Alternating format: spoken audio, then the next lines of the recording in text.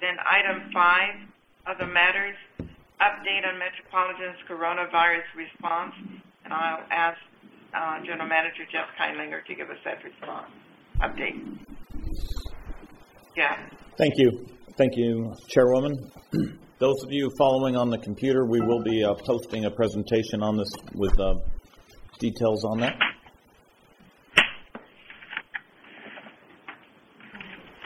Oh, it's on the website. It's on the website. Yeah. So I guess we're not posting it. All right. General status. As you're aware, the federal and state governments have declared a public health safety and emergency. Metropolitan has also issued its own emergency. Many of the state, as well as most of the counties that we serve, have issued stay-at-home orders. All of the orders at the state and federal government, including our stay-home orders from the state and local governments in the counties, include exemptions for essential services, and Metropolitan is deemed an essential service. We are encouraging our employees to self-isolate as necessary. If you could see our room right here, we currently have less than a dozen people here as staff, and we are all staying 6 feet away from each other. We are making sure that of the assistant general managers, we ensure that no more than 2 or 3 are together at any one time.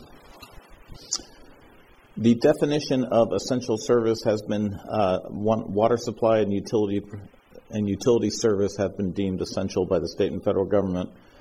What we have done, Friday, March 13th, when schools closed, that Monday we issued an order to our workforce to have them organized into 3 groups. We basically have 3 categories. Operations in the field and employees that have to report to Union Station to do work that has to be done in person. That's 49% of our employees. They were told to be coming here and reporting to work as needed. Jobs that could be worked remotely or were suitable for teleworking, that constitutes 45% of the workforce, and they have been told to report and work remotely. There's about 6% of the workforce, a little over 100 employees, that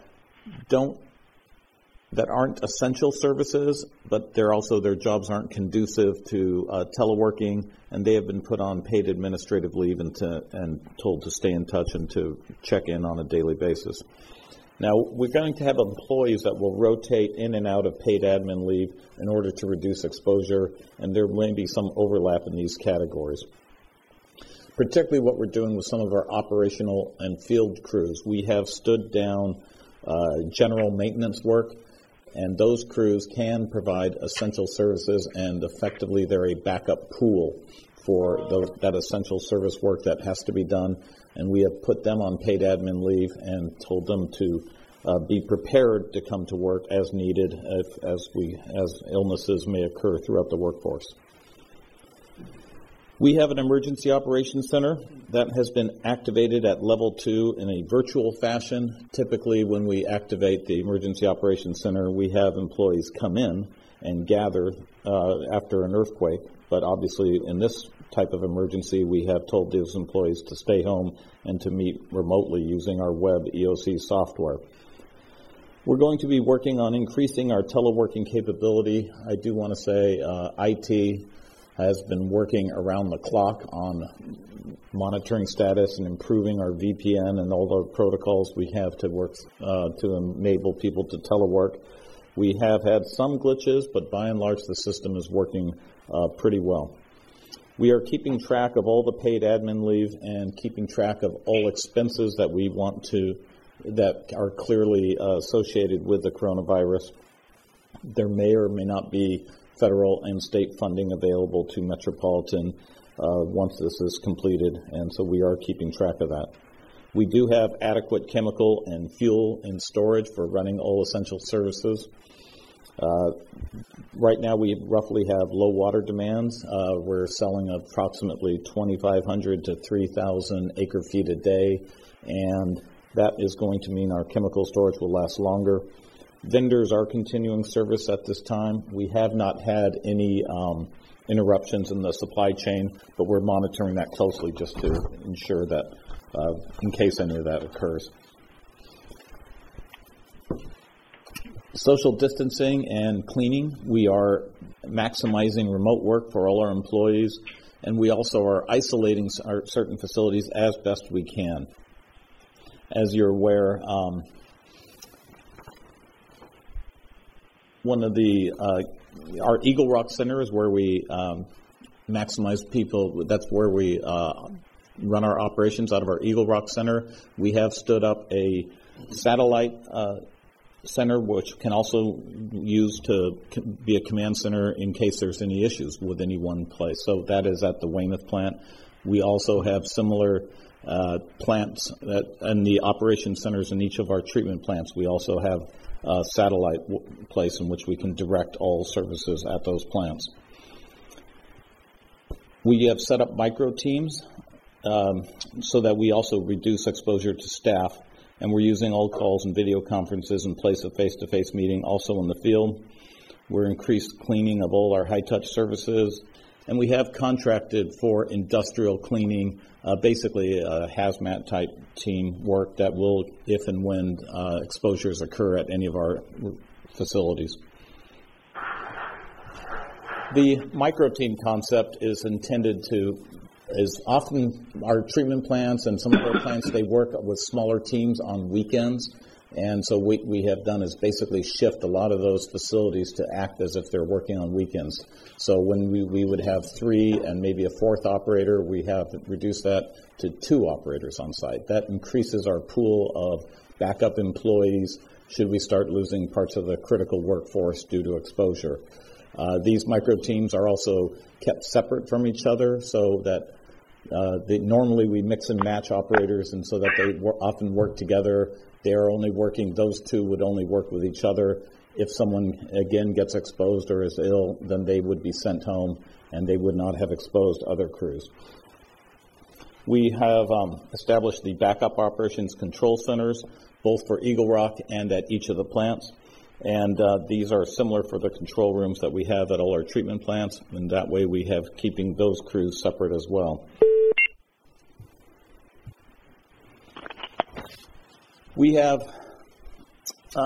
been a significant amount of communications has been made both to our member agencies as well as our employees.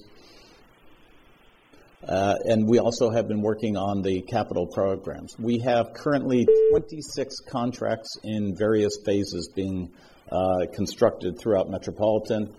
We took a 1-week pause this week to review all those projects as well as talk with the contractors and what they're doing.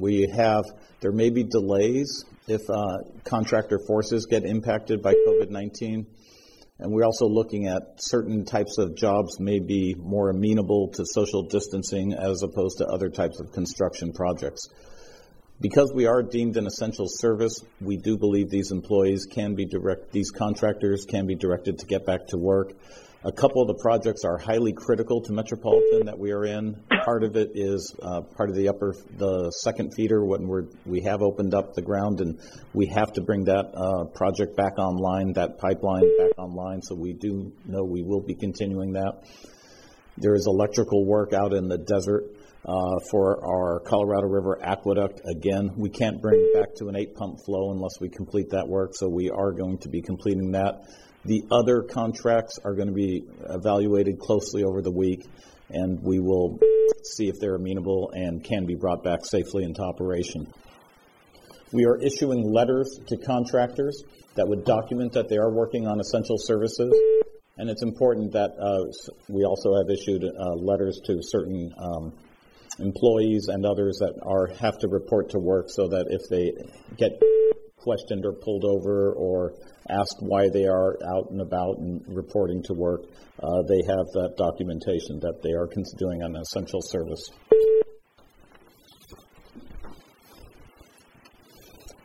We've been working very closely in making sure our employees have appropriate communication. Starting in February, we started the social distancing policies and implementing those with our workforce. March 13th, when we were notified that schools throughout our service area were closed, we told parents that had to stay home that they should immediately stay home, and that we would be placing them on paid admin leave. And then that following Monday, we implemented our our work status categories with those 3 categories of employees. The following day, we issued the Metropolitan State of Emergency. That kicks off the general manager's authorities as to what we can and can't do during the time of emergency. We've also, IT has noticed a significant amount of, I guess we'd call it scamming, or people trying to take advantage of the crisis, and we've had to expand our cybersecurity awareness. Also, we've never had this many people reporting in remotely, and so using our services remotely, so we've wanted to really enhance our cybersecurity. But there also is a fair amount of people taking advantage of the situation.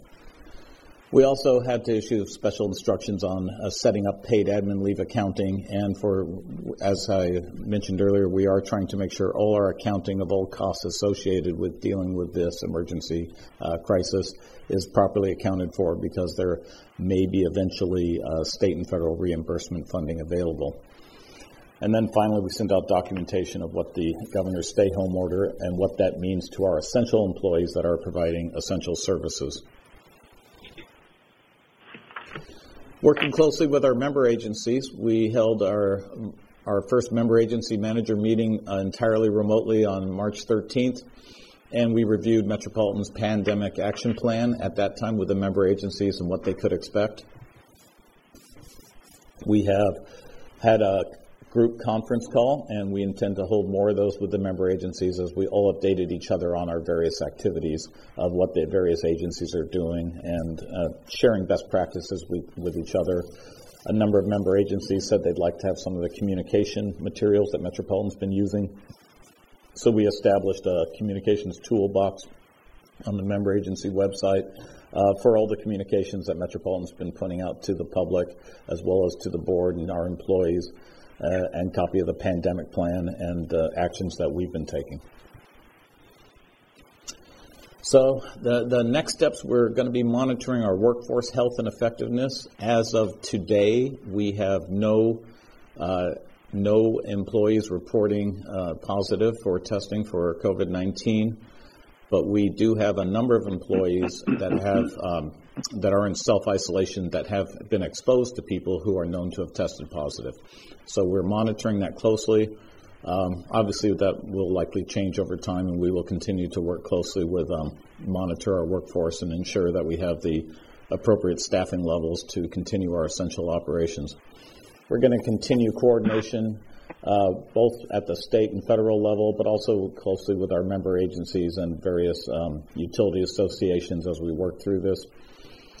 We're looking at increasing our remote working opportunities. We have roughly about a little more than half of all our computers at Metropolitan are laptops, and the others are desktop computers. We had gotten board approval to upgrade a lot of our computer capabilities at Metropolitan. We are looking at opportunities in the market to shift that to a much higher degree of laptops if they become available for purchase.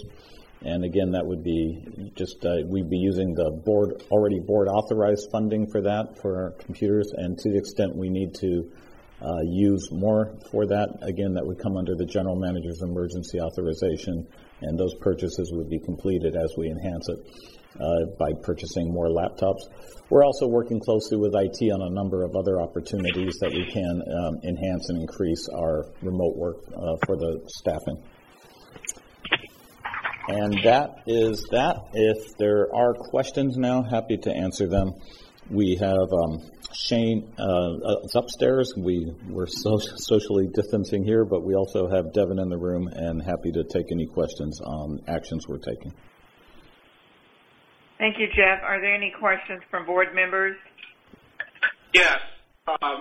John Murray. And Jeff, do we have adequate months-long stores of personal protective equipment for all of our employees, as well as the security contract employees that work at Met facilities? We have supplies of disinfectant. We are not providing at this time face masks to employees and other types of employees. We do not also provide them for contractors on metropolitan facilities. We have purposely worked to limit contractors on metropolitan facilities as much as possible, specifically out in the desert as well, except for that critical repair work that is taking place. But we have sent home more than half of all our employees, and we're trying to make sure that we even get less than that available at Metropolitan, so at our facilities. Anything to add to that, Devin? Yeah, thank you. The other topic there in terms of stores, we're monitoring chemical and fuel storage at our facilities. We're in good stead there. If you take a look at the water deliveries that we're making right now, it's on the low side, so the storage that we have lasts even longer. So in most cases, we're many weeks in terms of storage. With that note, we're not seeing disruption in our current vendors bringing chemicals or fuel to us, so that also remains good, but it's something we're monitoring. All right. Director McKinney. Thanks, Chair. Jeff, I appreciate the report. You guys are doing all the right things, it seems like to me. I appreciate all the effort that's being put into it. I have two questions. One is with regard to all of our non-exempt employees, I'm sure many of the people that are teleworking are non-exempt employees. Are we complying with the FLSA? Do we have rules for them, or have those rules been relaxed?